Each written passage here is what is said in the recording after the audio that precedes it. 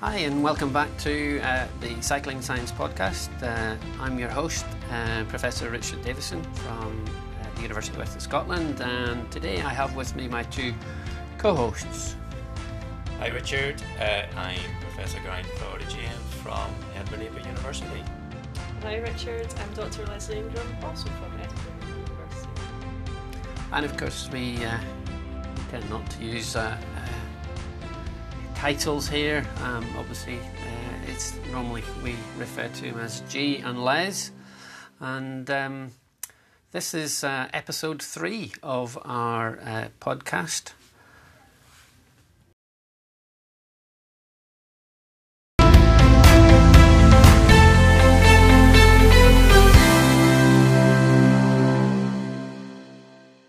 Paul, welcome to the Cycling Science Podcast, I should say.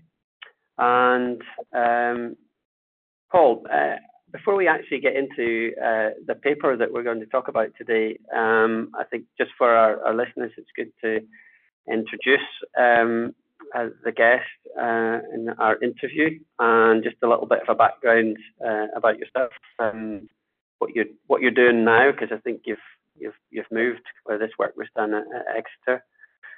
So, Paul, over to you. Sure. Yeah, thank you, Richard. So, I should start off really by talking about starting off with my undergraduate. I was very lucky to start or complete an undergraduate at Exeter, at University of Exeter. Finished that in 2012, and even throughout that undergraduate degree, I was very fortunate to get quite a good relationship with Dr. Andy van Hattelo, which led on to my master's, my master's thesis and the research that I completed as part of the master's program.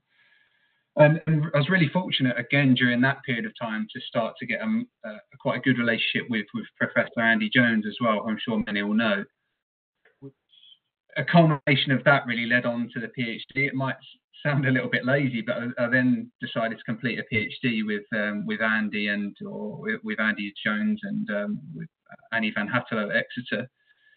And during that time, I was very fortunate as well to do a small research position with Professor Joanna Botel.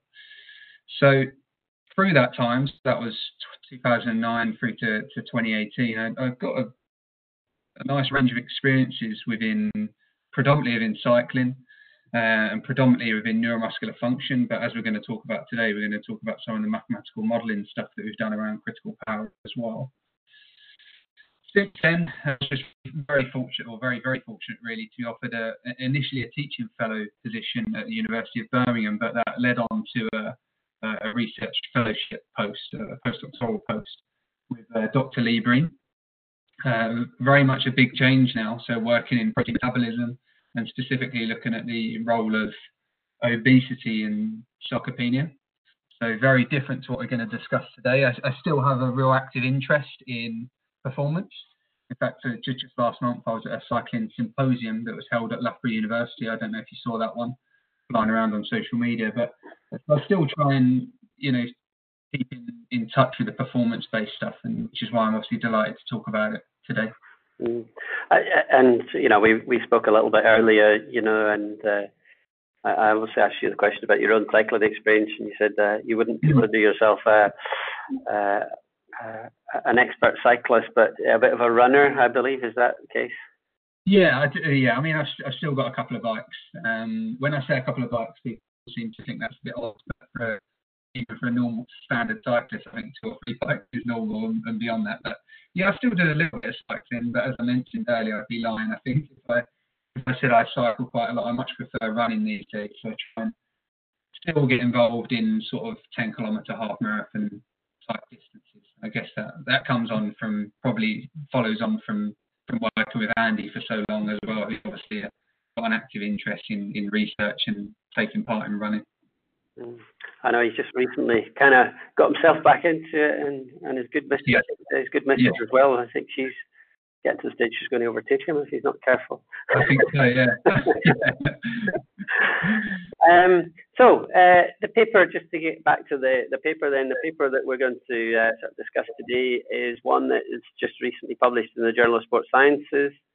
And the title of it is Road Cycle TT Performance Relationship to the Power Duration Model and Association with FTP.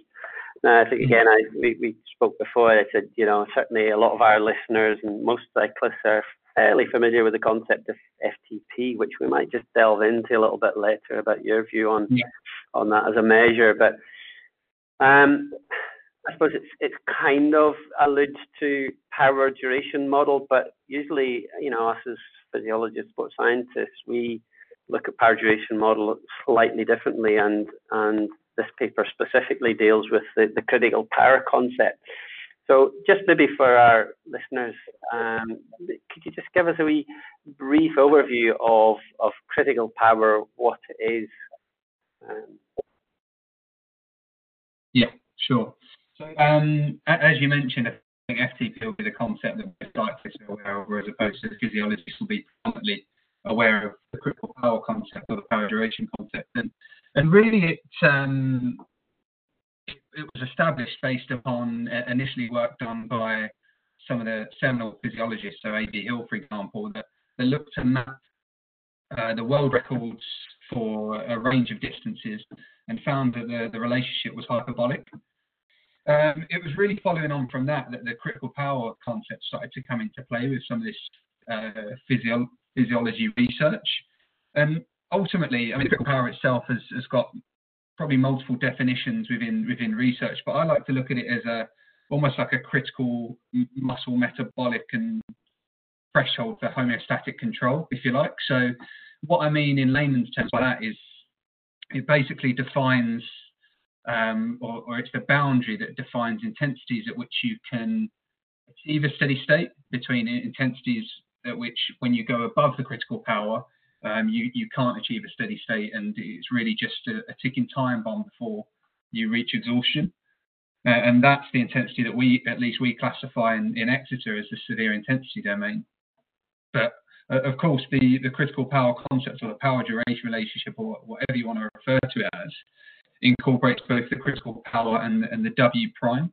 W prime is a little bit of a bit of a grey area is exactly to what it represents, but ultimately it's the amount, the current definition, working definition, is it's the amount of work, that can be completed above the critical power, and that obviously has or is finite in its amount. So if you were to exercise a significant portion above the critical power, then W prime is depleted much more quickly than it would be if you was to exercise just slightly above, maybe 5 watts above critical power. Yeah, so just to, again, help our listeners a wee bit, we roll back a segment, so basically what we're talking about here is that, and I'll just use some arbitrary numbers to help our listeners a little bit. So obviously, if I ask the cyclist to cycle at, because this is in the severe domain, so let's go for a reasonably big number. Let's go for 300 watts. So at 300 watts, most cyclists will have, at some point, they'll have to give up. So that could be a reasonable amount of time for good cyclists. But then if I get the same cyclist to cycle at 400 watts, clearly that amount of time that they're going to be able to keep going is significantly less. And if I get them to cycle at 500 watts, it's going to be even less again. Exactly. So basically, that relationship is a curve.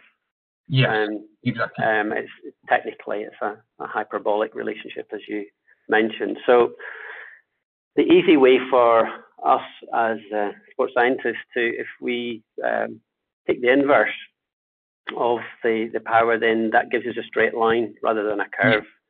Exactly. So the gradient of the straight line then usually relates to W prime, isn't that right? Yeah. And then the critical power is at the bottom of the line exactly. that you get. So, the other way you could look at it from layman's terms is if we go back to the curve, is essentially that the critical power reflects the point at which the curve stabilizes, essentially at the end of the curve. So if you was to constantly keep mapping those distances, or we like to look at it as power, against how long you can maintain that, then the critical power is essentially the asymptote of that curve. And I think that's quite a nice way to look at it as well. Yeah. So clearly, why it's of importance, and you kind of alluded to it for sports scientists, is that it's a physiological phenomena in the fact that it has a metabolic basis. That, as you mentioned, at and below critical power, there is this homeostasis or steady state where, on the whole, the body's coping with it reasonably well, and we don't have any of the variables like lactate or heart rate that's continually going up. And you can keep going for a good period of time, not indefinitely, clearly, because ultimately other factors start to play a role. And of course, training then is going to impact on this critical power. So that the fitter you are, the higher the value that you can attain before you start to have this idea of eating into this reserve of W prime. So I think some people, you might call it an anaerobic reserve, maybe is a little bit of a layman's term. We might not like to use that term as physiologists, but as a sort of a layman's term, most people understand this idea that anything that ends up anaerobic is on a short time scale and is of limited supply.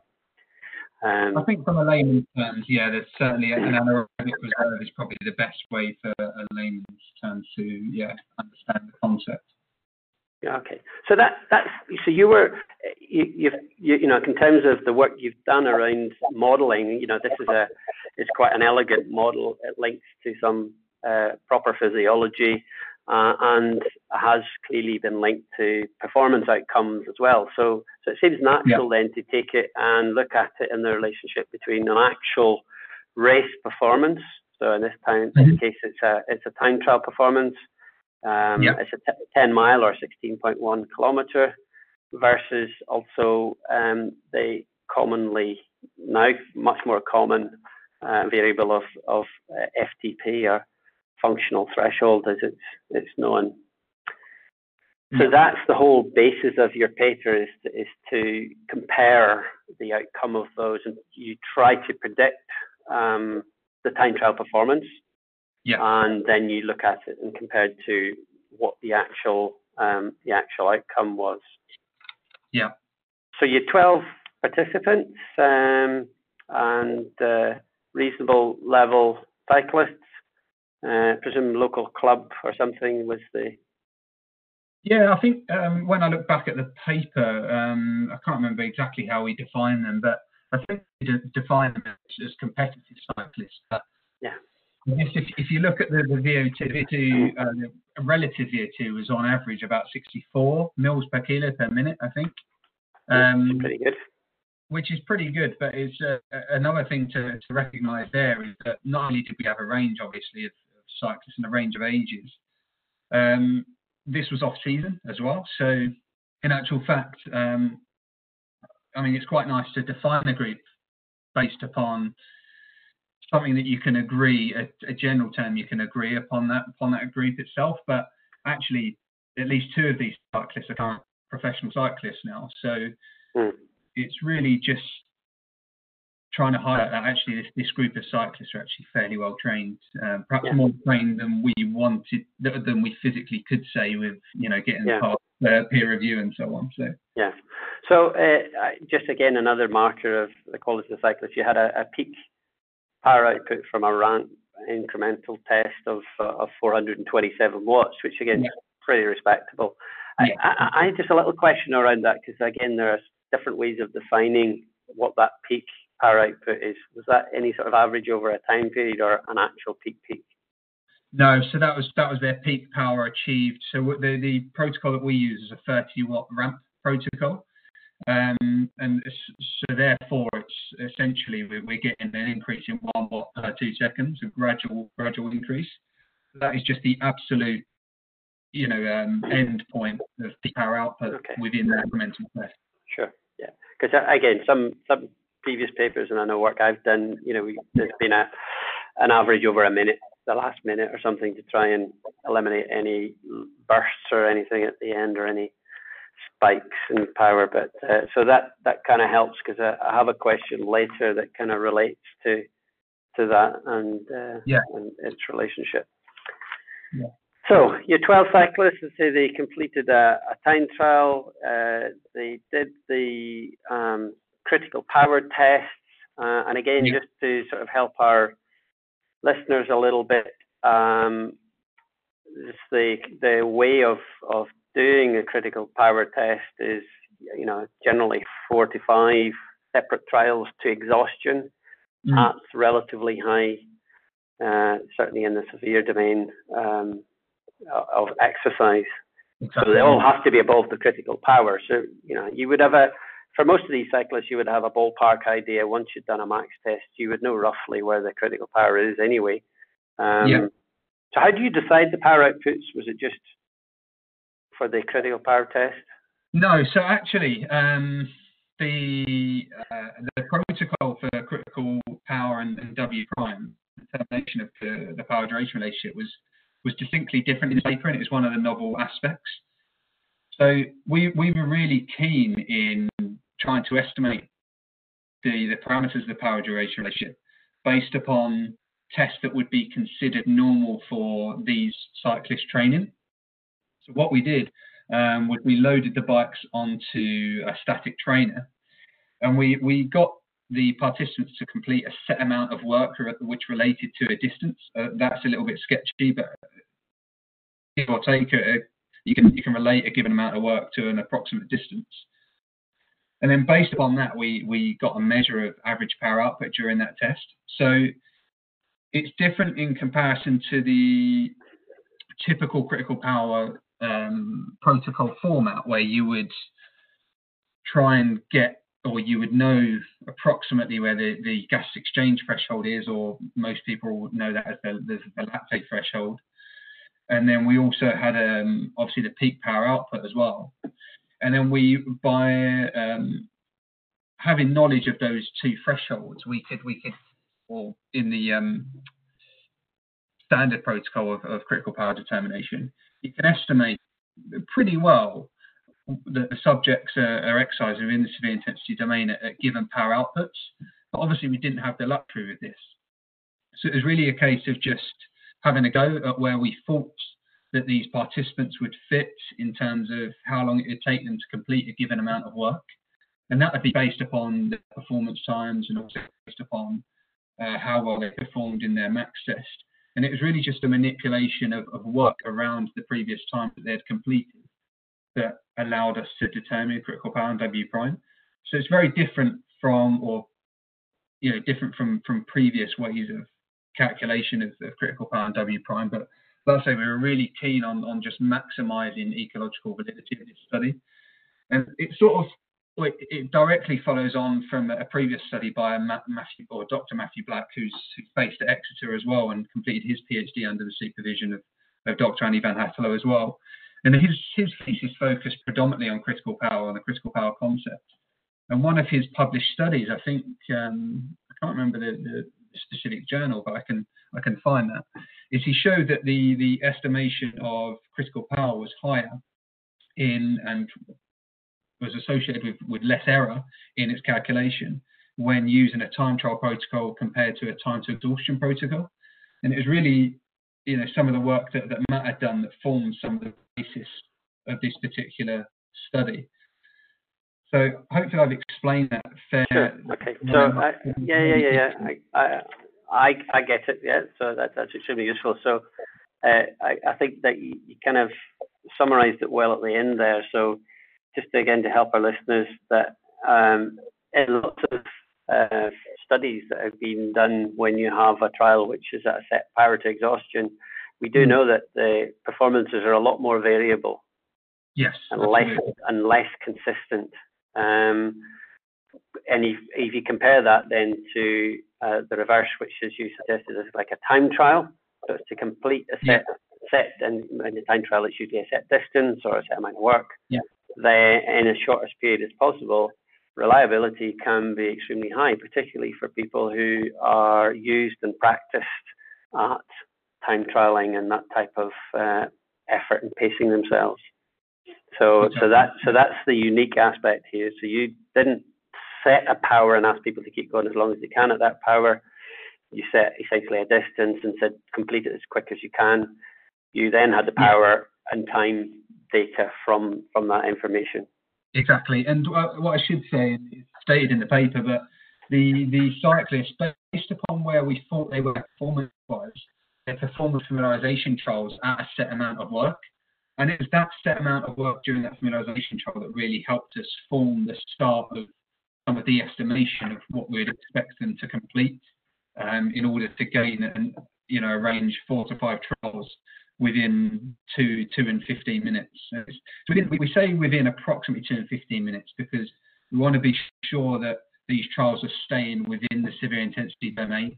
And that's important for estimation of critical power. As soon as we go below the severe intensity domain into the heavy or above into the extreme, then calculation of critical power becomes a lot more tricky and is associated with a much higher amount of error in its measurement. Yeah. So I suppose one point to get across then to our listeners is it's quite complicated, the estimation and calculation of critical power in terms of protocol and so on and everything. And it's, now while, maybe as physiologists we might feel that it's superior to many other measures, it's certainly not straightforward and requires a certain amount of skill in terms of the person who's completing or executing the trial to know what intensities, how to build it up, the profile that is required, because you need more than, you mentioned 45 trials. You need a good number of data points, at least 4, to be able to model the curve accurately. So it's good. It's a good test and it's well established and has a good physiological basis, but it's difficult to perform.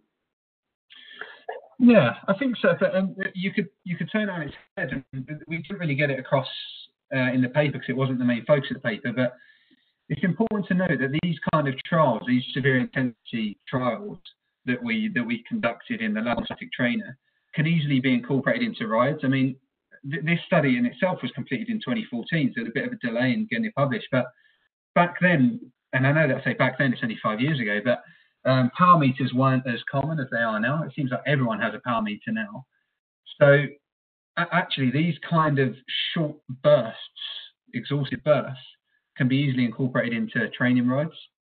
And I don't think necessarily, or pretty confident that you don't necessarily need to perform these trials within a lab or specifically as separate from your training. These could just be incorporated into training rides. Maybe one, you can start building these efforts, if you like, into a spreadsheet to calculate critical power. So it's not a case of, and I should say, the actual calculation of critical power, as long as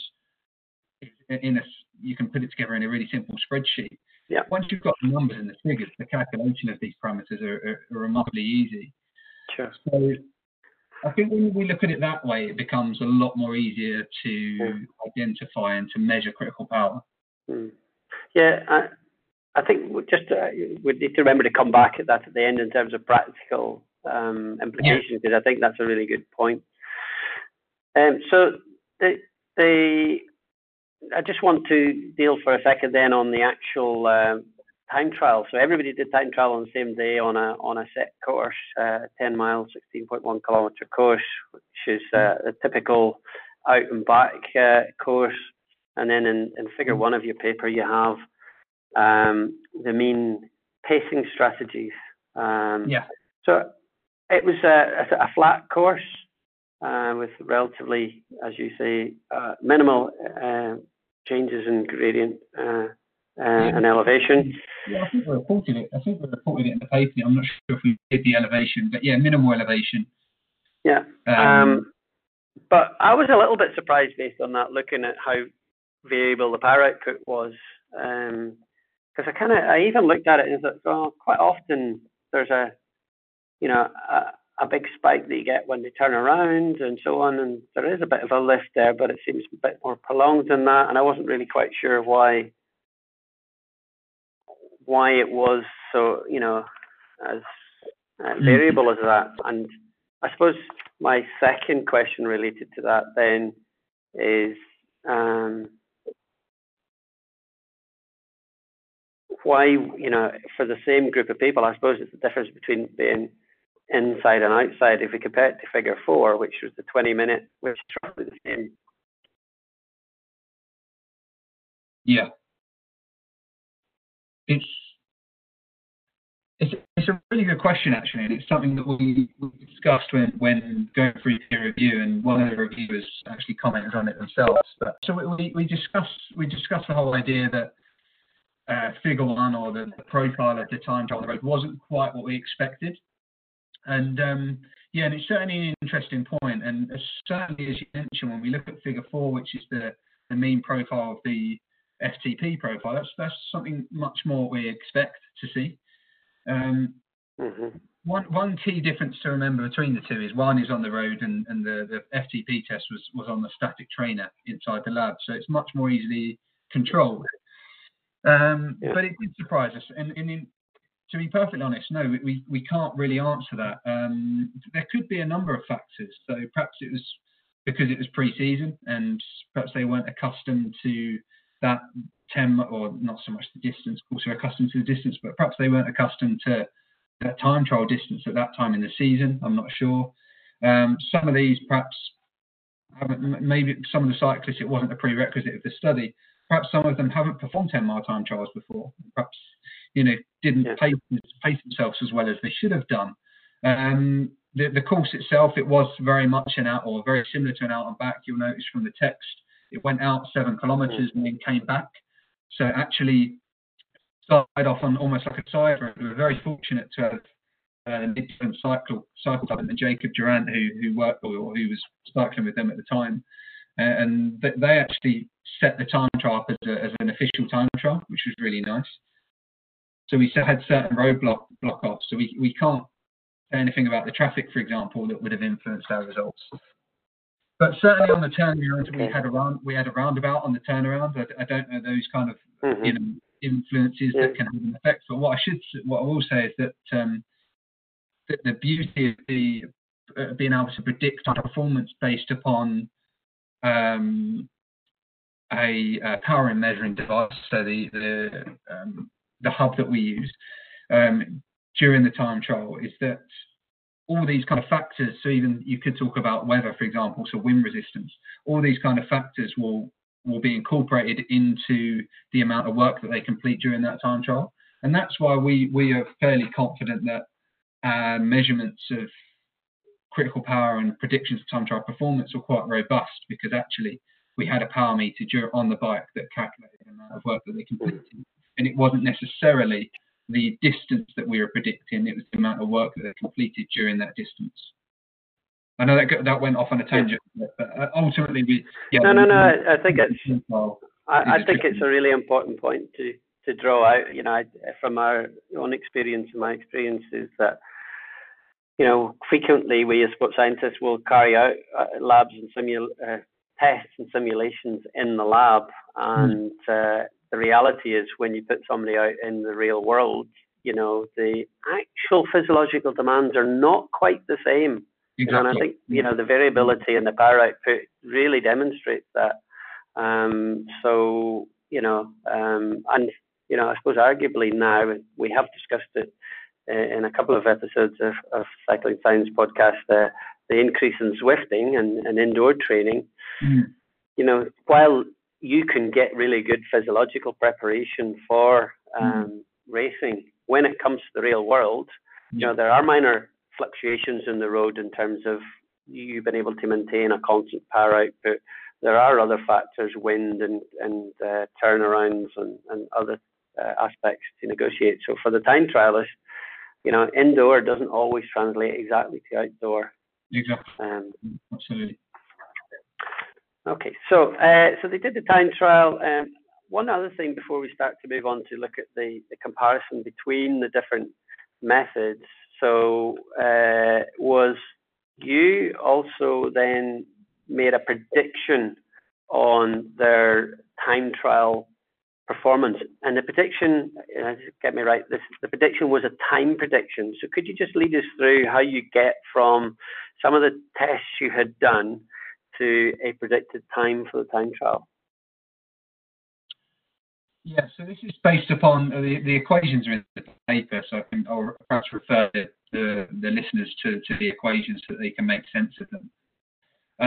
But ultimately, according to the power-duration relationship, we can estimate a given time to complete a given distance or a given amount of work. You can rearrange these equations however you wish in order to, according to the data that you got, to calculate a given amount of time you'd expect an individual to complete a given amount of, in this example, work, could be distance, for example, as well. So during the lab trials, what we did, as we briefly mentioned earlier, is we got the participants to complete a number of exhaustive trials, which was either 4 or 5 trials in the lab. And through that, we mapped or modeled the power duration relationship and got an estimate, got a fairly good estimate in all 3 models of the critical power and their W prime. And we used that in combination with the amount of work they completed in the time trial. So it's important to note that we retrospectively predicted time trial performance or time trial time, completion time. Because otherwise you wouldn't be able to without the amount of work that they complete during that trial, given the results. That was one of my questions, because I haven't read through the paper. The first time I was thinking, hang on a minute here, yeah, there's an equation here, but there's 2 variables that we don't know. Yes, so exactly. Having knowledge that it was retrospective, then the penny drops, because otherwise you can't do it.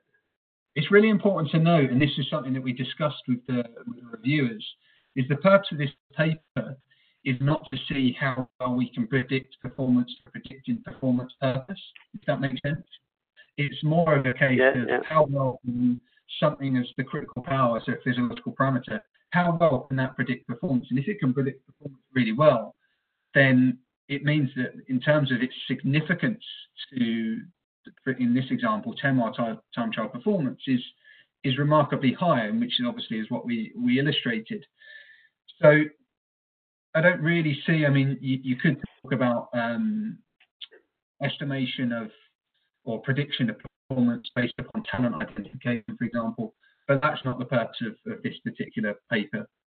So hopefully that clears that up. I suppose my other little question, again, based on some of the work that I was involved with maybe 15 years ago. When we did this type of work, we decided that and it was partly, unlike you, some of the predictions we were doing, the cyclists weren't cycling on the same course on the same day, which essentially says that hopefully the variables that influence time are consistent across the riders. We actually did it against performance power to try and eliminate everything else. So, in some respects, then what we did is obviously lab-based tests to be able to predict field-based power, average power over the duration of the race. And that was a paper by the James Balmer. It was part of his PhD, and it was really we had an R value of 0.99, which was remarkable, and that was just looking at peak. In our case, it was maximum minute power.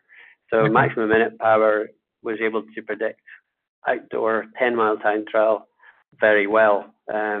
When you were just looking at power, you couldn't predict time because you couldn't predict the environment, environmental conditions. I guess the beauty of our model, in which again this is something that we discussed with the reviewer, is that by having the power meters and incorporating the amount of work that they completed as part of the equation, obviously we needed the power meters to calculate work, is that work will incorporate changes to the environment. So for example, wind resistance, to overcome wind resistance, it might take them longer to complete a given distance. but that will be reflected in the power that's produced and the power that we're measuring on the bike. So that's a reason why we use this kind of model, is because we knew that those factors could be limited by taking that kind of approach. Yeah, no, that's right. Yeah, no, it's one of these things. It's and I think it's the reason that I don't like, and I think in your case it's slightly different in terms of what you were trying to do here, but just basic trying to predict a performance time is extremely difficult and probably not worthwhile from an individual athlete point of view. No. But all you can do is, use power. I usually use the analogy that, when you know what power you can maintain for a certain rough duration, so looking at the power duration equation, then you can use that as a rev counter for your performance monitoring during the event. So most people have power meters today, so they can use that I like to see it as a rev counter. So it enables you to rev your own engine up to the red line, but not significantly into the red, so that that you at that point in time are getting the best performance. Now, the time that is the time, whatever it is, it doesn't really matter. But you come back and you go, actually, on that day, I've ridden my body, my current training status, to the best I possibly can. Yes. So I think this, as I mentioned, there's some work that I believe, not that I'm involved in any of it or I've seen any of it, but I believe Philip Skibra is doing some work on this, or at least he's wanted to for a number of years, where you develop a device that incorporates someone's critical power and measurements of their W prime based upon measurements within the lab or field-based on and so on, and calculations of the power duration relationship, that essentially connects to a power meter device on the bike, so that you can fairly accurately, within a small amount of error, so usually about 5% for critical power, 10% for W prime, you can essentially calculate if for a given amount of power output that particular individual is cycling at that given moment in time, how long can they maintain that particular intensity or power output? How long can they maintain it before W prime is completely expended and therefore they're working at a maximal intensity at their critical power? And I think that would be something really nice to come out of this line of research, really, in the power duration relationship research, is to develop that kind of device that really is highly applicable to cycling performance. I think that'd be really, really useful, because one of the things that strikes me is, I often sort of have to try and explain this to coaches and cyclists about the potential physics and the manipulation of the physics of headwind, tailwind, and uphill downhill. So as you're probably aware, that there's been quite a bit of research in the pacing strategy, where if you can physiologically, as long as you've got enough W prime left, and that's the link, if you've got enough W prime left, you could sit at 5% above your threshold for that distance duration into the headwind and up the hill. And the physics tells you that in terms of overall pace, that's way quicker. So we know that we can manipulate the physics. This sounds like a way of being able to monitor the physiology that allows you to manipulate the physics of time trial in those conditions. Yeah. So I would have thought that would have been a really useful tool. Exactly. Yeah, I think it's just tricky when you start to consider the kind of factors that can influence the expenditure of W prime and so on. It becomes really tricky. I think to design, not being involved in any of the research in that area, but I think it'd be a really nice, the big next step in that area. Yeah, good. So, we'll move on to some of the results, the key results. And obviously one of the things that you were really interested in was sort of the comparison between the different methods, of FTP. So we're all fairly familiar usually with FTP, and most people calculate it by doing a 20-minute test, which gives you a value, and if you 0.95 that times 0.95, this is supposedly the magic FTP. Yeah. Of course, in the literature and sort of even in the lay, say, coaching material, there's a lot of criticism of the 0.95. How could it possibly be a consistent number for everybody? So I think probably we are going to both agree that that's quite a step of a leap of faith in terms of using that conversion factor. However, that's what's out there in the literature. I'm actually not aware of anything else that is more appropriate. In my view, is why bother multiplying it by 0.95? If you're looking for some form of anchor, why not just deal with the number that you've got from your 20-minute test? Does it make any difference that you multiply it by 0.95? I don't know. I don't think so, personally. Yeah, it's a tricky one. I mean, first and foremost, and this I think just extends what you said then, but the 95% is far too arbitrary. I'm not really sure where you get it from. But when you look at the definition of FTP, according to, I mean, we focused on the Coggan book, which I think is where most people look at it or started to look into FTP. It does sound very much like critical power in terms of how long it can be sustainable for and the kind of intensities at which these individuals are exercising at. It sounds very much like critical power. But what I should say, and what we highlighted in the papers, wasn't an important part of the paper, is that by looking at the 95% of a 20-minute time trial, then you're assuming that the other 5% is W prime, and we know that that is not the case. So we know that if an individual has a high critical power, which they can do, obviously, or they can get a higher FTP or whatever during these kind of trials, it doesn't necessarily mean they've always got a high W prime. If anything, it means that if they've got a high critical power, they've probably got a small W prime. And that's just the nature of someone being more predominantly type 1, someone being more predominantly type 2 muscle fibers, so more explosive against more oxidative aerobic and so on. Whereas the 20-minute time trial, the big problem I had with it, when I started to collect the data, I didn't think about it before, I don't know why, but it's that when I looked at all the data, all the people with the high critical power had the highest W prime, and that just physiologically doesn't really make sense.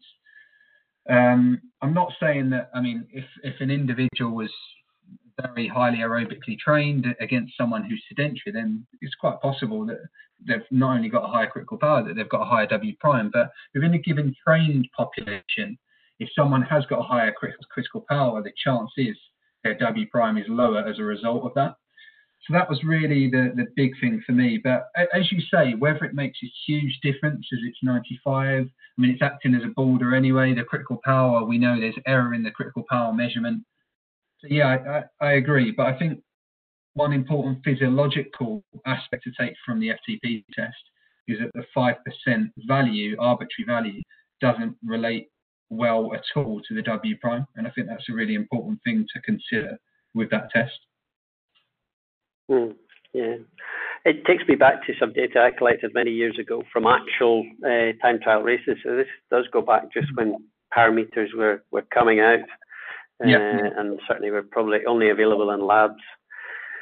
But lucky enough to get enough data. So, you know, I had data all the way from sort of 12-hour, 100 miles, 50 miles, 25, 10 miles. So if you plot, you know, those on the x-axis in terms of a duration, and then on the y-axis, if you plot what the value is as a percentage of maximum minute power, the relationship's quite interesting because you can kind of see probably in durations that are longer than an hour, there's in fact, what I tried to do was to put a model to it, and it wasn't possible to have any single model. So there was an underlying linear relationship, anything up beyond 1 hour. It's fairly linear, but once you get under an hour and get to the 10 miles, so it's 25 and 10 miles, it looked as if it was more of a power function. So in my view, and that actually reflects what we're talking about here. So the linear line would be more around the critical power element, whereas the power function, which allowed you to seemingly work at a much higher percentage than would be expected from any linear process or any consistent metabolic process, that seemed to be, elevated. So that it makes sense, because arguably on a shorter distance, and for 10 miles we would consider a shorter distance, you can have, and we collected quite a significant amount of data, lactate data from post 10 and 25 mile time trials in these particular studies as well. You can say that there is a much more anaerobic and potentially W prime contribution to a 10-mile time trial. So anybody who might be a specialist, you would think the training needs to be focused both on increasing critical power, but also giving yourself as much W prime or anaerobic capacity to cope with the intensity and the short duration. Yeah, absolutely. So I think that does kind of add up, but I would still agree with you. There is, the W prime is, while we don't fully understand it, it is a trainable element, and to say that it's always 5% probably doesn't make sense. No, exactly. So the relationship that you found was arguably similar between the critical power and actual time trial performance in minutes and the FTP and the actual time trial performance. So there wasn't, in terms of sort of plain R values, 0.89 and 0.87. So there wasn't a huge difference. Yeah. However, when you look at the relationship with FTP and critical power, it's not as strong as you might imagine. So that does say that in some respects there is a difference between what's being measured. I think there's two things to point out from there. Firstly, I think is that actually I was quite surprised. I mean, yes, the critical power and FTP are not exactly the same thing according to measurements, but within measurement error, I was quite surprised by how well they correlated. I mean, they were within limits of agreement, or within fair limits of agreement. They were fairly large, but the actual correlation, I think, if I remember back to the critical power and FTP, was I think 0.92. And a lot of those particular participants they fit fairly close to the line of identity. So I was quite surprised that the critical power and FTP were quite or that close, given, like I say, the kind of measurement error that creeps in. We couldn't quite say they were the same thing, because the limits of agreement perhaps are a little bit too large for cyclists and coaches, I think. But they're fairly close. And I think going back to the terms of prediction of performance, if they're not too dissimilar, then perhaps it's not much of a surprise that they both predict performance quite well, but also to a similar extent. But what's also important to know is the FTP test is, in terms of duration, is remarkably similar to the mean duration of the cyclists, or the completion time of this particular group of cyclists. I think it was 26. So the fact that a 20-minute time trial can predict 26-minute time trial duration is not surprising either, obviously. So that's two things just to note there. Yeah. I say, of course, as we mentioned earlier, the only difference would be one inside and one out. Yeah.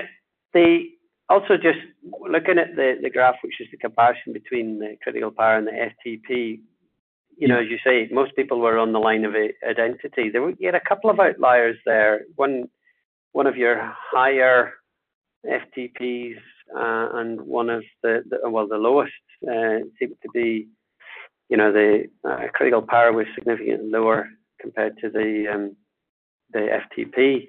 Yeah. That's interesting. Just to when I was looking at it, and I felt to myself, I wonder what that data would look like if they weren't there. Because again, I think if you translate that across to the limits of agreement, again, the same two have a significant impact. One of them is actually outside the lower limit of agreement. Exactly. So it's intriguing. Why? What is it about those individuals? We can't really say. I mean, it's something that bugged us, and you say that you'd imagine it would be nice to see. I can send you the data because we mapped it because we were interested to see what happened, and it's remarkably good. Now, when we go back to the prediction of performance based upon the power duration relationship, so incorporating the critical power and W prime, that's the figure that's, I think, figure 2A. And you'll notice that there's a bunch of cyclists that are fairly well grouped, and there's one that's slightly outside, which obviously is the least well trained. Now, when we take that individual out of the prediction as well, the prediction of performance based upon critical power and W prime together is remarkably good. I think the error was something like 0.8% or something different. So I think that's something that we can take from that perhaps the power duration model for predicting performance is better. I mean, this is going based upon one subject, but it could be that it is better, and it would make sense if it was better for well-trained subjects, despite the fact that during these trials we made sure that they attained VO2 max so that they're in severe intensity trial. It might be that perhaps that particular individual wasn't well accustomed to time trial performance, and perhaps his performance time wasn't justified based upon his trials within the lab, which seems reasonable. But it was, I guess it was somewhat frustrating in looking at the comparison of critical power and FTP, that we had two subjects that were much further away from the mean difference than the rest of the group, because one of them obviously was the least trained, and one of them was the best trained, if you like. So it was a little bit frustrating because we couldn't really relate it. I think if they were both down the lower end of the scale, then we could say that perhaps these parameters, because that they seem to be better suited for well-trained individuals, but perhaps the comparison of critical power and FTP is much better at the higher end of the scale in terms of training status. But it's difficult. I can't really provide an explanation for it because there is none for this, but it is certainly of interest. I suppose this is probably a nice way to sort of wrap up and get to some of our recommendations from the paper. It's one of the dilemmas that we have as sports scientists, is that we are working with real people. They don't always conform to the model that we think they are. Then you're left scratching your head trying to work out, well, why does that piece of data not seemingly match all the rest? I played around with the data, and I'm more than happy to send this to you, the spreadsheet. But I played around with the data and had separate tabs on what if we use the critical power or the power duration parameters that had the least amount of error to it. What happens then? Which is what we did do. Which is on practice. So what happens when you use the parameters, so the critical power and FTP, that seem to be the closest matched, depending on the model that you use for critical power determination. And if you manipulate those variables, which of course would be right for scientific purposes and publication purposes, you can get them remarkably close. And the same goes for prediction of performance. So if you manipulate the model used very slightly, then just by chance, also than anything else, because we optimize the use of the critical power models for each individual based upon the amount of error associated with its measurement, then you can get the performance time within very close to, I think it was about 0.2%, which is ridiculous. But of course, for the purpose of the paper, we used the model that was associated with the least error, which is what we did. It's very interesting. I think it's it is one of the dilemmas of you then get accused of massaging the data. Exactly. There is a balance to be held, and our reviewers in these cases keep us on the right path, one would hope. I suppose the other little question I have as well is, I did mention it earlier, is that you used the peak power output, which was the average was 427, and your average time trial power was 296, which I roughly worked out, which was 69%, which is certainly low compared to if you're doing it on an average for a minute, for your minute peak power. My recollection from the sort of stuff that we did, you would be sort of 81% been able to sustain of a minute max power. And those, to me, from trying to take it on to sort of advice for coaches and so on, you can, based on even a 20-minute test or a max ramp test, it is possible to create a conversion factor, which can be a really good start point for a pacing strategy for an individual.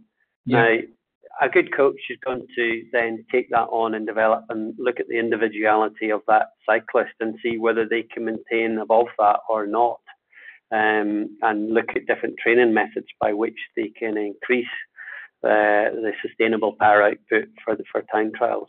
But certainly, even within whatever error there is, actually the error between translating either, as you mentioned, a 20-minute test to predict a 10-mile time trial is always going to be pretty good.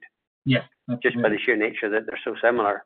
But I say it is possible to look at percentages of a max power to predict over a larger range of durations as well, and it'll certainly get you a good start point.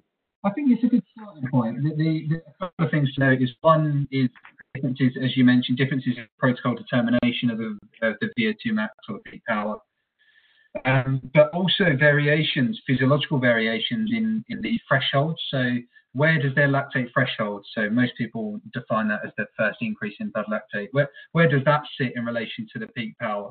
Where does the critical power sit in relation to the peak power? And those don't always shift uniformly across individuals. So just because someone's got a higher VO2 max doesn't necessarily mean they've got a higher critical power, or just because they've got a higher critical power doesn't mean they've got a higher lactate threshold. So those are 2 points really that is important to consider. But I certainly agree that I think it's a good starting point. And as long as you know roughly, in regards to the test, roughly where you'd expect those kind of individuals' critical power to be, for example, or their lactate threshold, then I think it's a nice starting point. But of course, that is going to be variable depending on the specific max protocol that you decide on. Yeah, that's right. So just to sum up, obviously, we've talked a lot about, the detail of the paper and some of the methods available, but certainly critical power done by the method you've described, which is slightly different because you've used a total work or a set work done as part of your process of creating your critical power. Still seems extremely valid and good at predicting performance, and been used in a retrospective way as well. So it predicts the real outdoor performance pretty well, within the limits of experimental error and individual variability. It gives you a similar number, or FTP is a similar-ish number. They're not the same. And while they do correlate, arguably they're certainly not measuring the same thing, physiologically. No. So the main thing is just being cautious at this early time. It's just being cautious around FTP. And as a physiologist, I'm always going to support the notion of using critical power over functional threshold power because of the significant amount of scientific work that has gone into critical power as a concept. And obviously, as we mentioned earlier, incorporating critical power and W prime are important for prediction as well, important for monitoring changes in performance and so on, following a training program, for example. But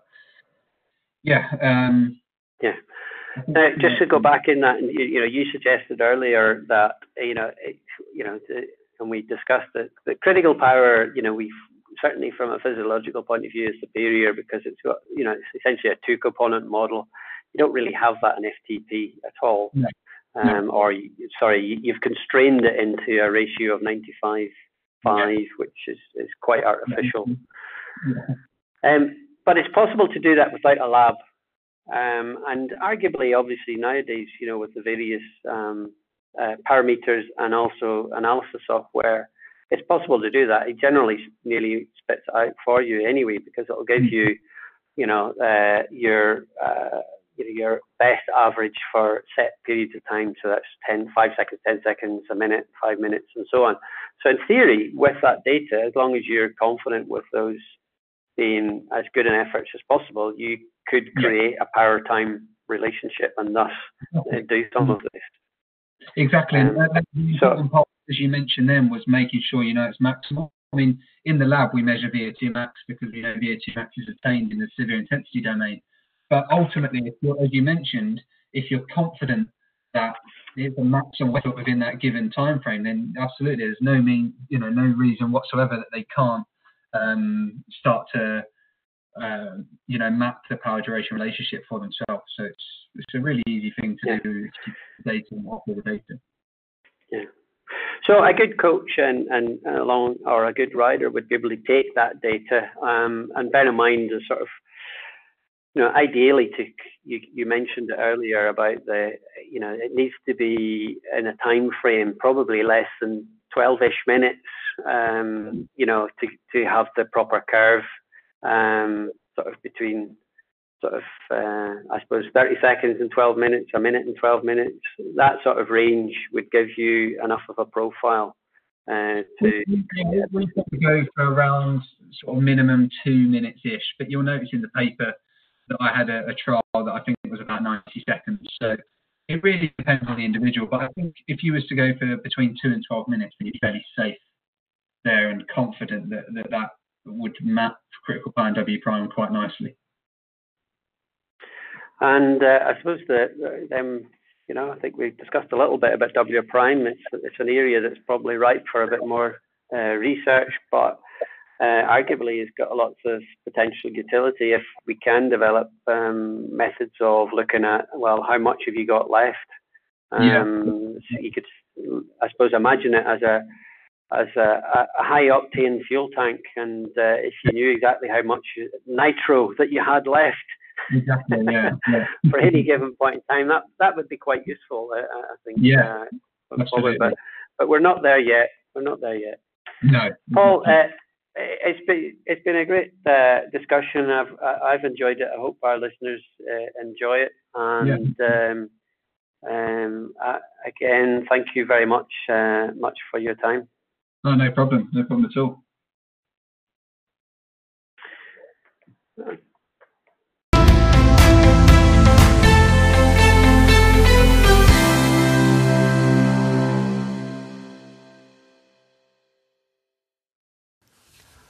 So let's dive into our news section, and I suppose the first part of our news section in this episode is a rather sad event. I'm sure many of you may have already read in the press about the death of Kelly Catlin.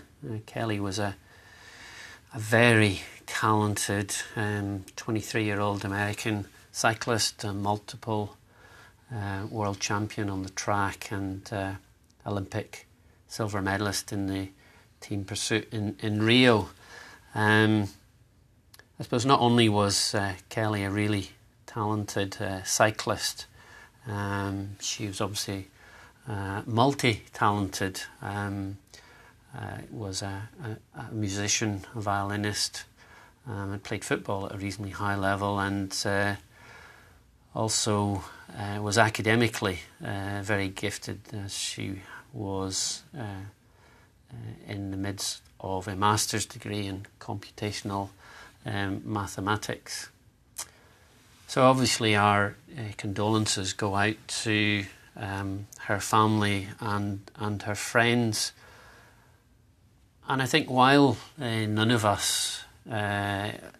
hosts of this podcast would claim to have any expertise in mental health or psychology per se, I think it is important for us to just talk about the fact that such a gifted cyclist did end up taking her own life.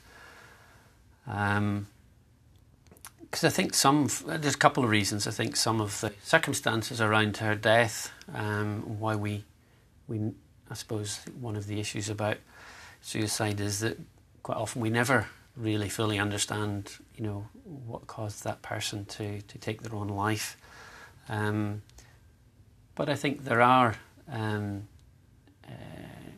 certainly in the press, there are suggestions that a crash that she had at the end of the year resulted in some concussion that possibly led to her attempting suicide at the end of January. And of course then last week she attempted again and was successful. So guys, I don't know if you want to come in here and add your own thoughts. I think echo the condolences to the family initially, Richard, and it's a very sad story. I feel a bit uncomfortable talking about it, quite frankly, as well, because it is so difficult a topic to talk about. For me, it's the concussion part of it that is why we should talk about it in this context. I suffered a really bad concussion in 2016, so a couple of years ago, out of my road bike. It took me a good 9 months, I would say, before I actually came round and felt like I was feeling normal again and just being able to travel in a car, for instance, etc., without feeling motion sickness, etc. And within cycling, we know there's a prevalence, in particular within mountain biking and the sport that myself and Leslie would be dealing with. We see concussion being very prevalent in that, and it's a very serious issue and something that we do see now being taken more seriously. In fact, we have a study ongoing with the Enduro World Series looking at injury prevalence and injury epidemiology. And part of that was driven by concussion within that sport. So it's about how you deal with those concussions, I suppose, taking them forward. And is there ways that we can make the sport and the sports safer so that we have less prevalence of concussion within those sports? Because we do now know that it takes a long time, or potentially can take a long time to heal that, or to heal up from the concussion. And I go back to a very interesting presentation at the Cycling Science World Congress in Nantes in 2018 that I attended. It was from one of the team docs just before the start of the Tour de France, and he picked up on a concussion and a brain injury from one of the athletes, and it was just simply through an app. But basically it's data gathering, finding out are people acting normally, and he realised that person wasn't a normal situation for him to have headaches. And when they went back and they had him scanned, and there was a problem. So again, it is about trying to raise, I suppose what we're trying to do today is raise awareness again, that if you do have a concussion, we need to take this seriously and seek help. And that help potentially can be not just in terms of medical help, in terms of the actual physical, but it could be around the well-being as well, and the mental health and well-being. Leslie? And I'd also just like to add my condolences to Kelly's family and friends during this really hard time. And following on from G's, I absolutely believe, all of the concussion rates that we're seeing, it's really important that as researchers we start to understand this a little bit more and see what we can put in place. But also I'd like to touch upon just the mental health aspect of things as well.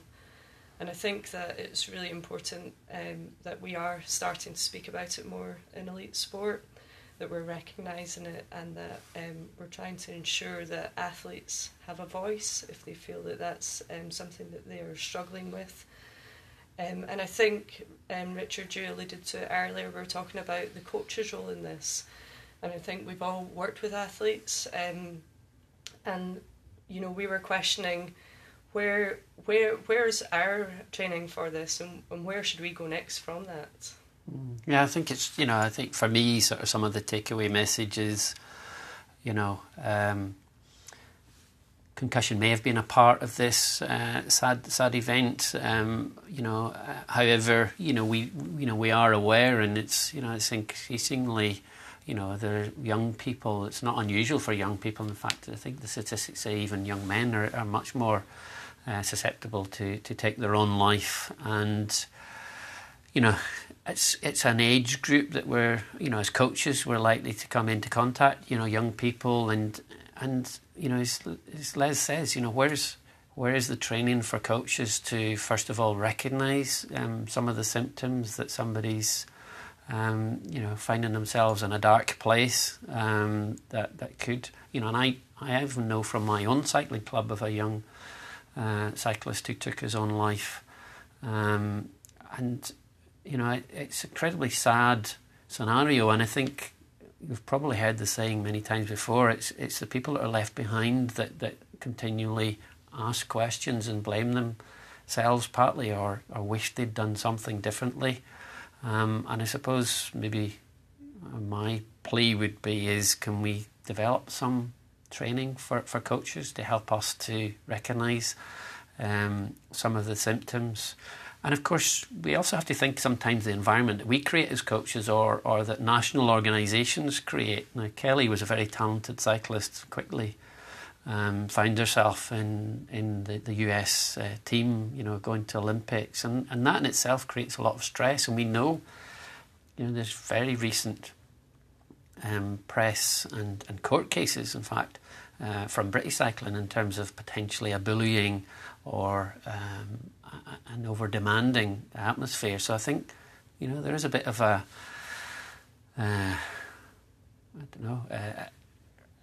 need for us to make sure that we don't actually contribute to individuals who may have a mental state that's more vulnerable. Of course, we can turn this around, and I think it's important to finish on a positive as well, and say that we know of, and it's very clearly documented, where for individuals who have got some mental health issues, exercise is really good for you on the whole. That may not be exercise at Olympic level, it may not be good for your mental health, but certainly exercise is good, and it does for many people help their symptoms. And we know of projects and biking projects. Yeah, we've just completed a project with our partners who are developing mountain biking in Scotland, who are part of Scottish Cycling, and with Dr. Tony Westbury, and also with NHS Borders in Scotland, and it was around mental health and well-being and mountain biking. And we've got some really interesting results, but one of the results that are coming out of that and the impact of that, there's actually a really nice video if people want to check it out. It's on the Developing Mountain Biking in Scotland website on Vimeo, and you can see what was actually happening with that project. But it is about training the trainers, and it's that what you're talking about again. How as we as coaches can we start to recognise, and how do we deal with these?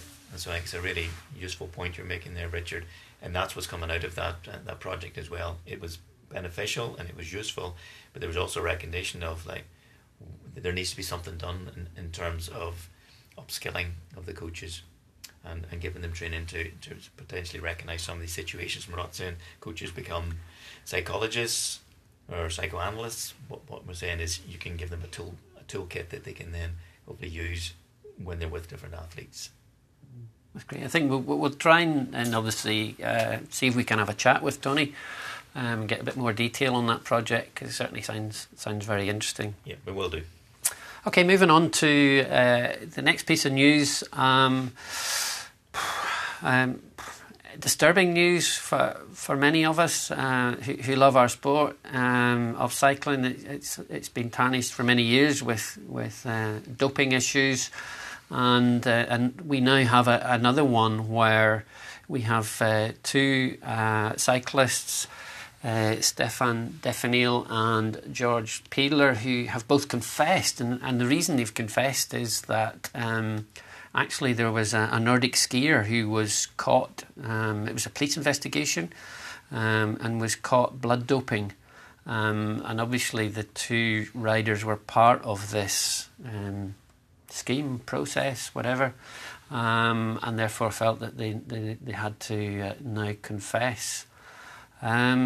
Disturbing, guys. It's sad for our sport. Absolutely. I think cycling world has been battling doping for a very long time and trying to clean up the sport and give people belief back in it. And to hear of this is quite sad. I think as well, I suppose,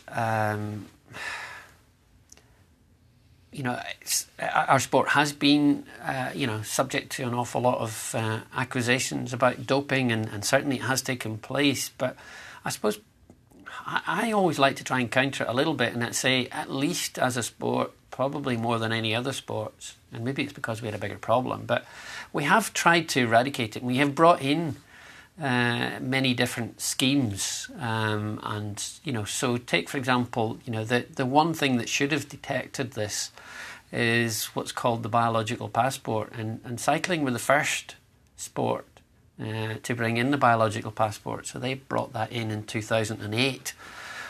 And so just a little bit of a background for those of you who may not know what the biological passport is. The aim of it was to try and eradicate the use of EPO, which is a hormone that will stimulate red blood cell production and thus improve your aerobic capacity. And a part of the problem was that back then, actually, there was no test to detect EPO. And what they decided to do was, rather than actually develop a test that detected the drug that was being used, actually what they would do is they would use regular testing to monitor a biological profile. And in this case, they monitor the blood and the parameters within the blood, most specifically, or not exclusively, the red blood cells. So again, cycling, one of the first sports to use, rather than urine testing, regular blood testing. And the concept is that current anti-doping regulations normally set levels, maximum levels of compounds or drugs. But you could see within a blood profile where there would be a maximum and minimum, which should be deemed normal.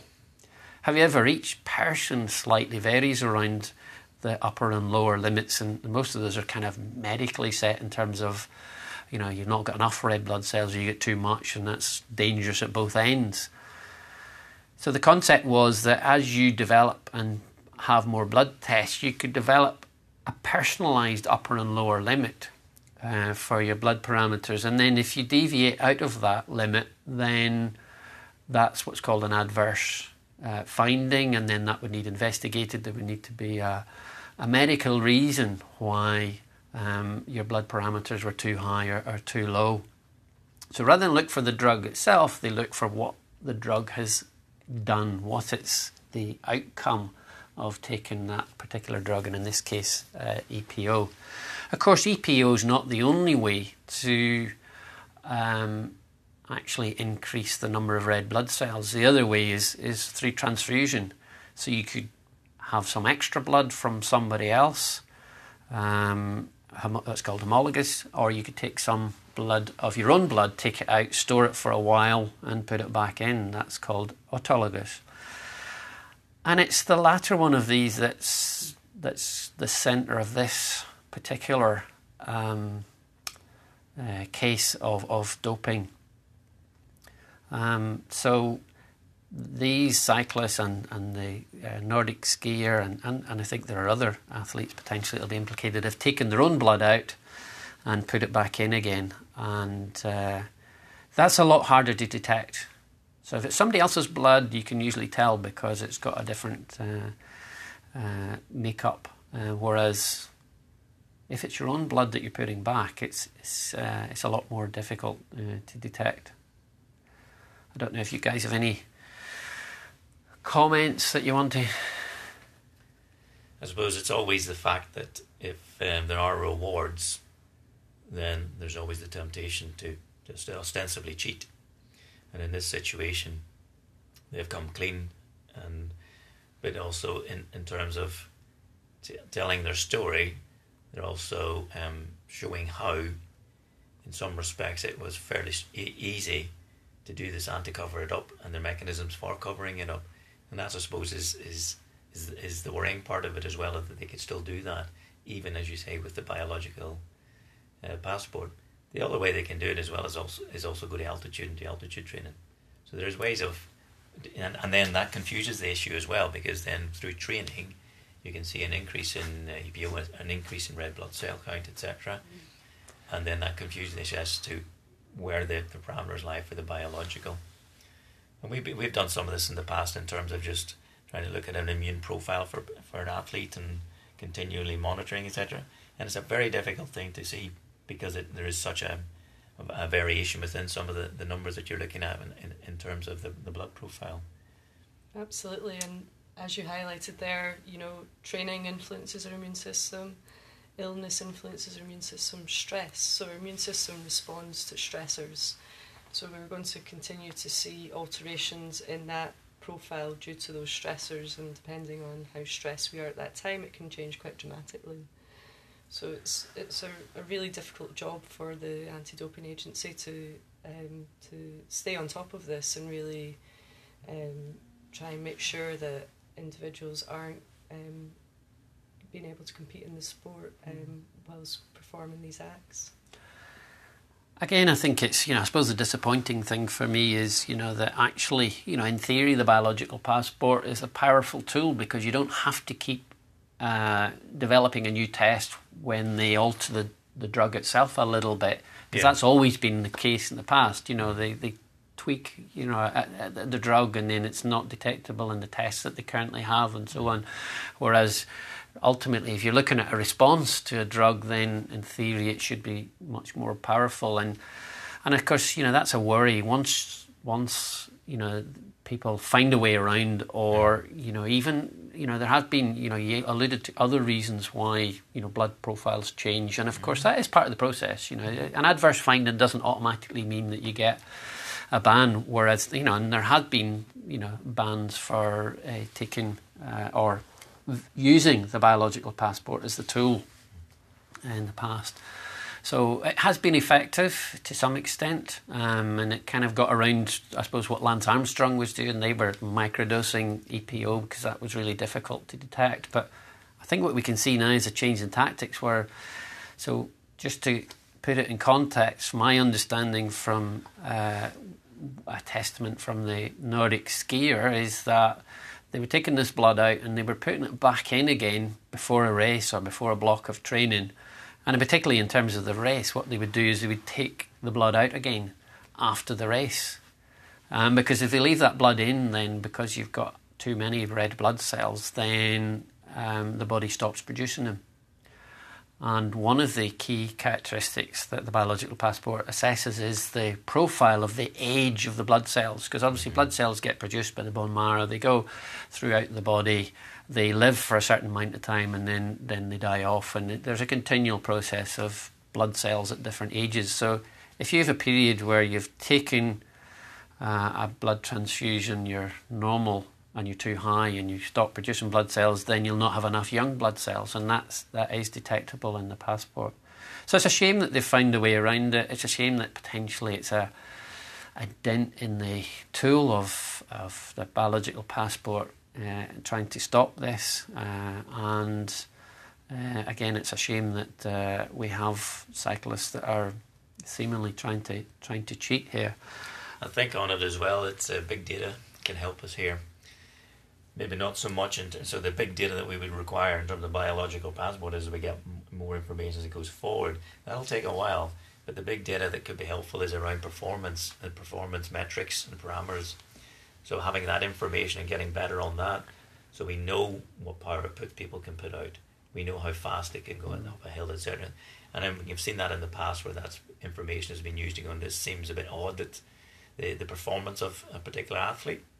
And I think that's as we move forward, in combination with the biological passport, can give us an indication of when things seem a bit out of kilter, it's a bit strange.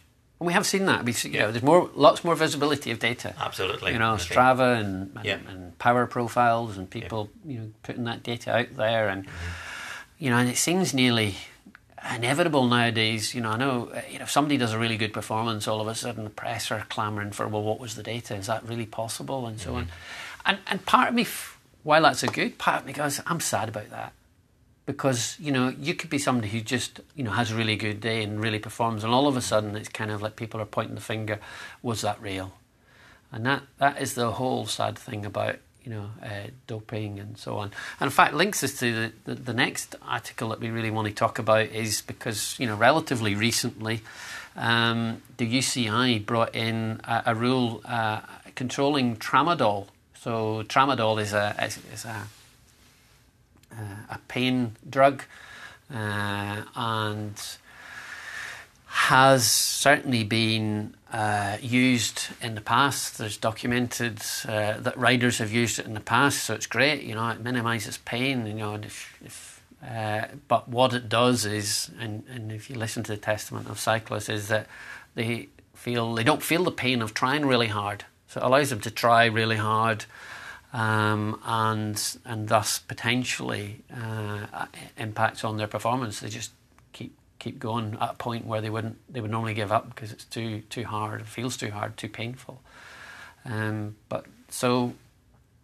UCI have decided that they're going to test for tramadol. It's not banned as such. It's not on the WADA list, but the UCI have, and of course it's they're not going to ban riders as a result. So guys, what do you think of this?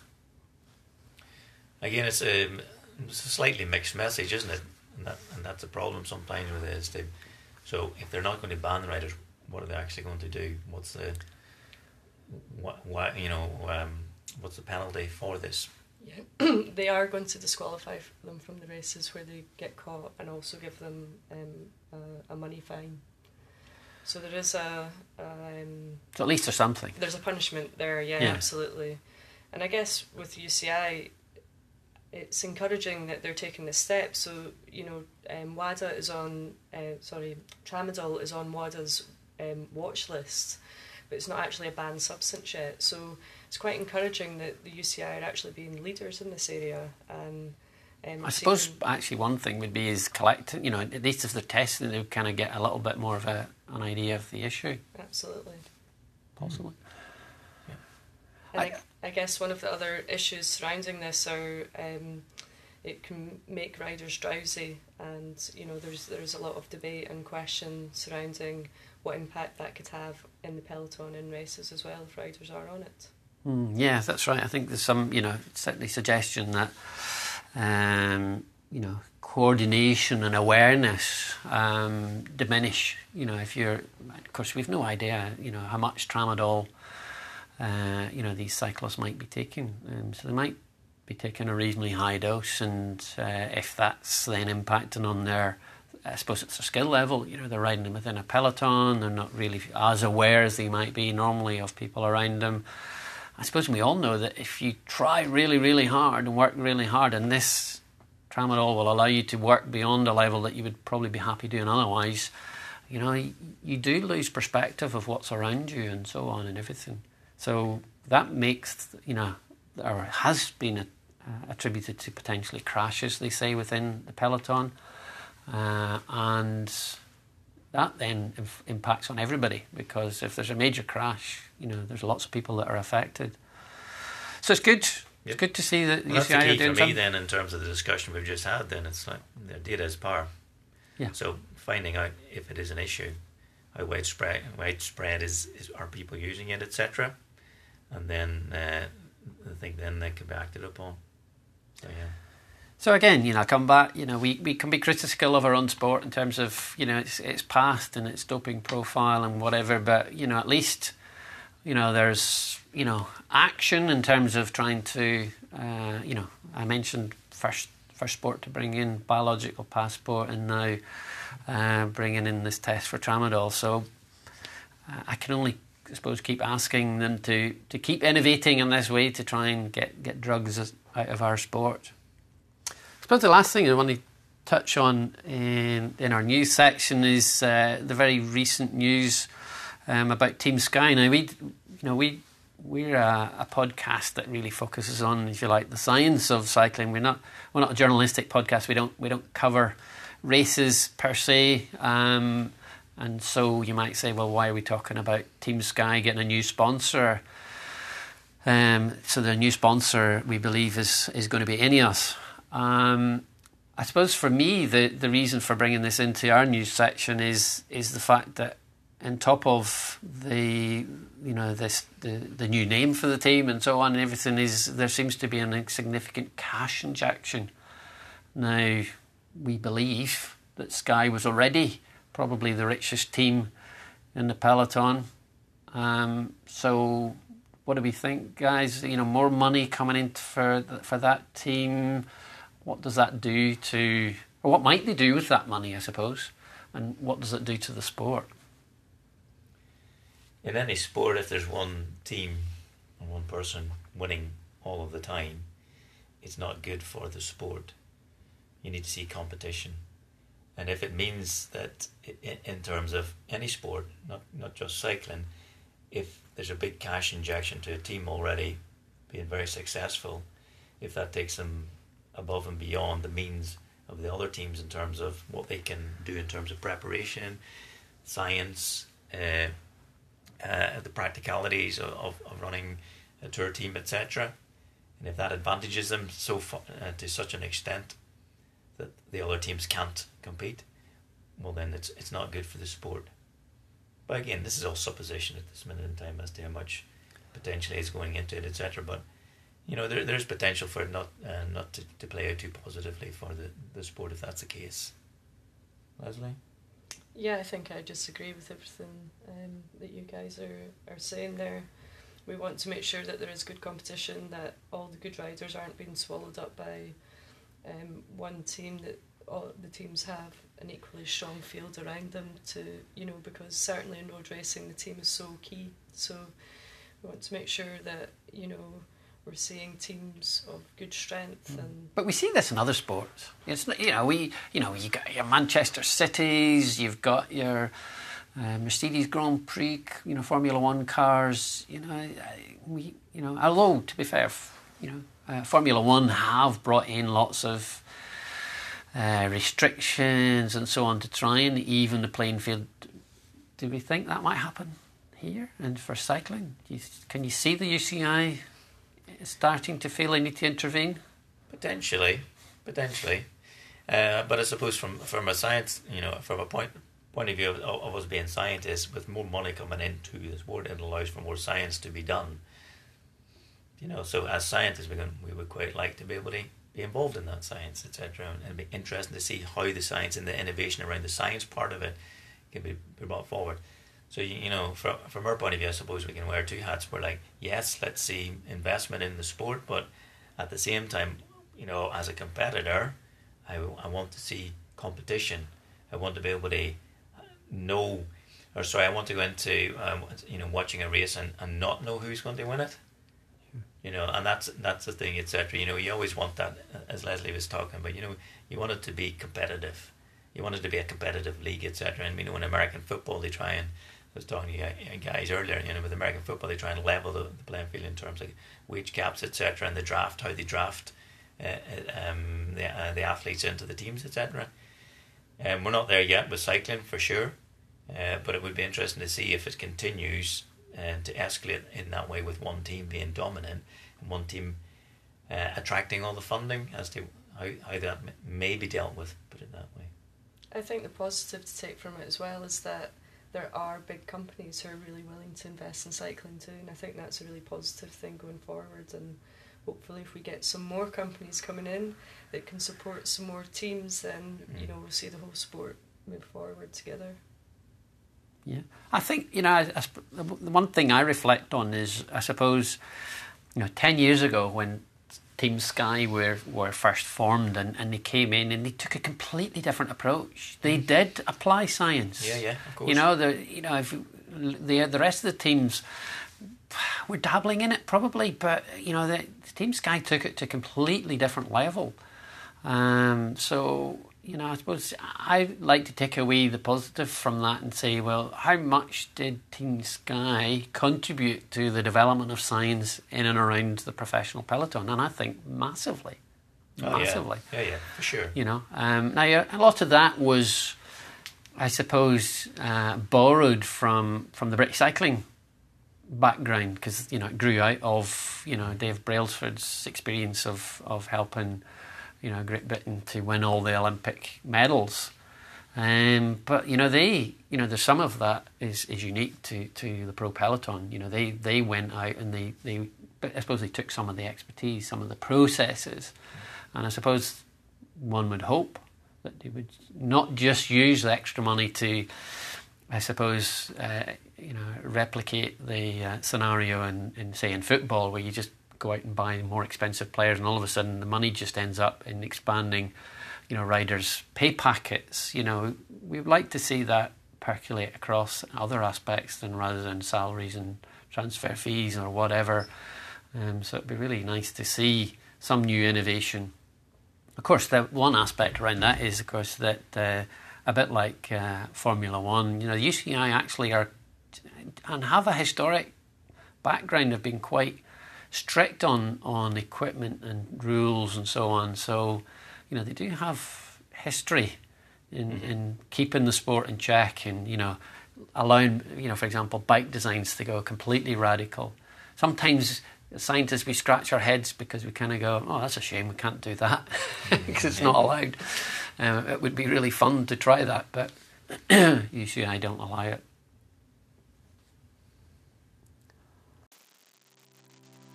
Okay, so folks, thanks for listening to this episode of the Cycling Science Podcast, and special thanks to my guest for this episode, Paul Morgan.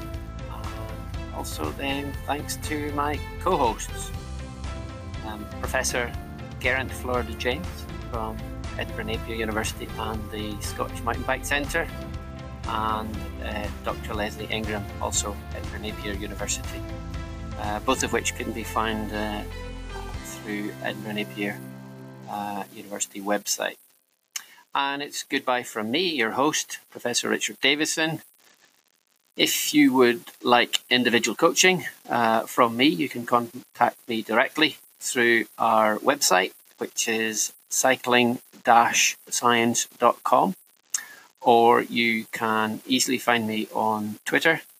It's Rich_Davison, or if you look for me on LinkedIn, you'll be able to find me there as well.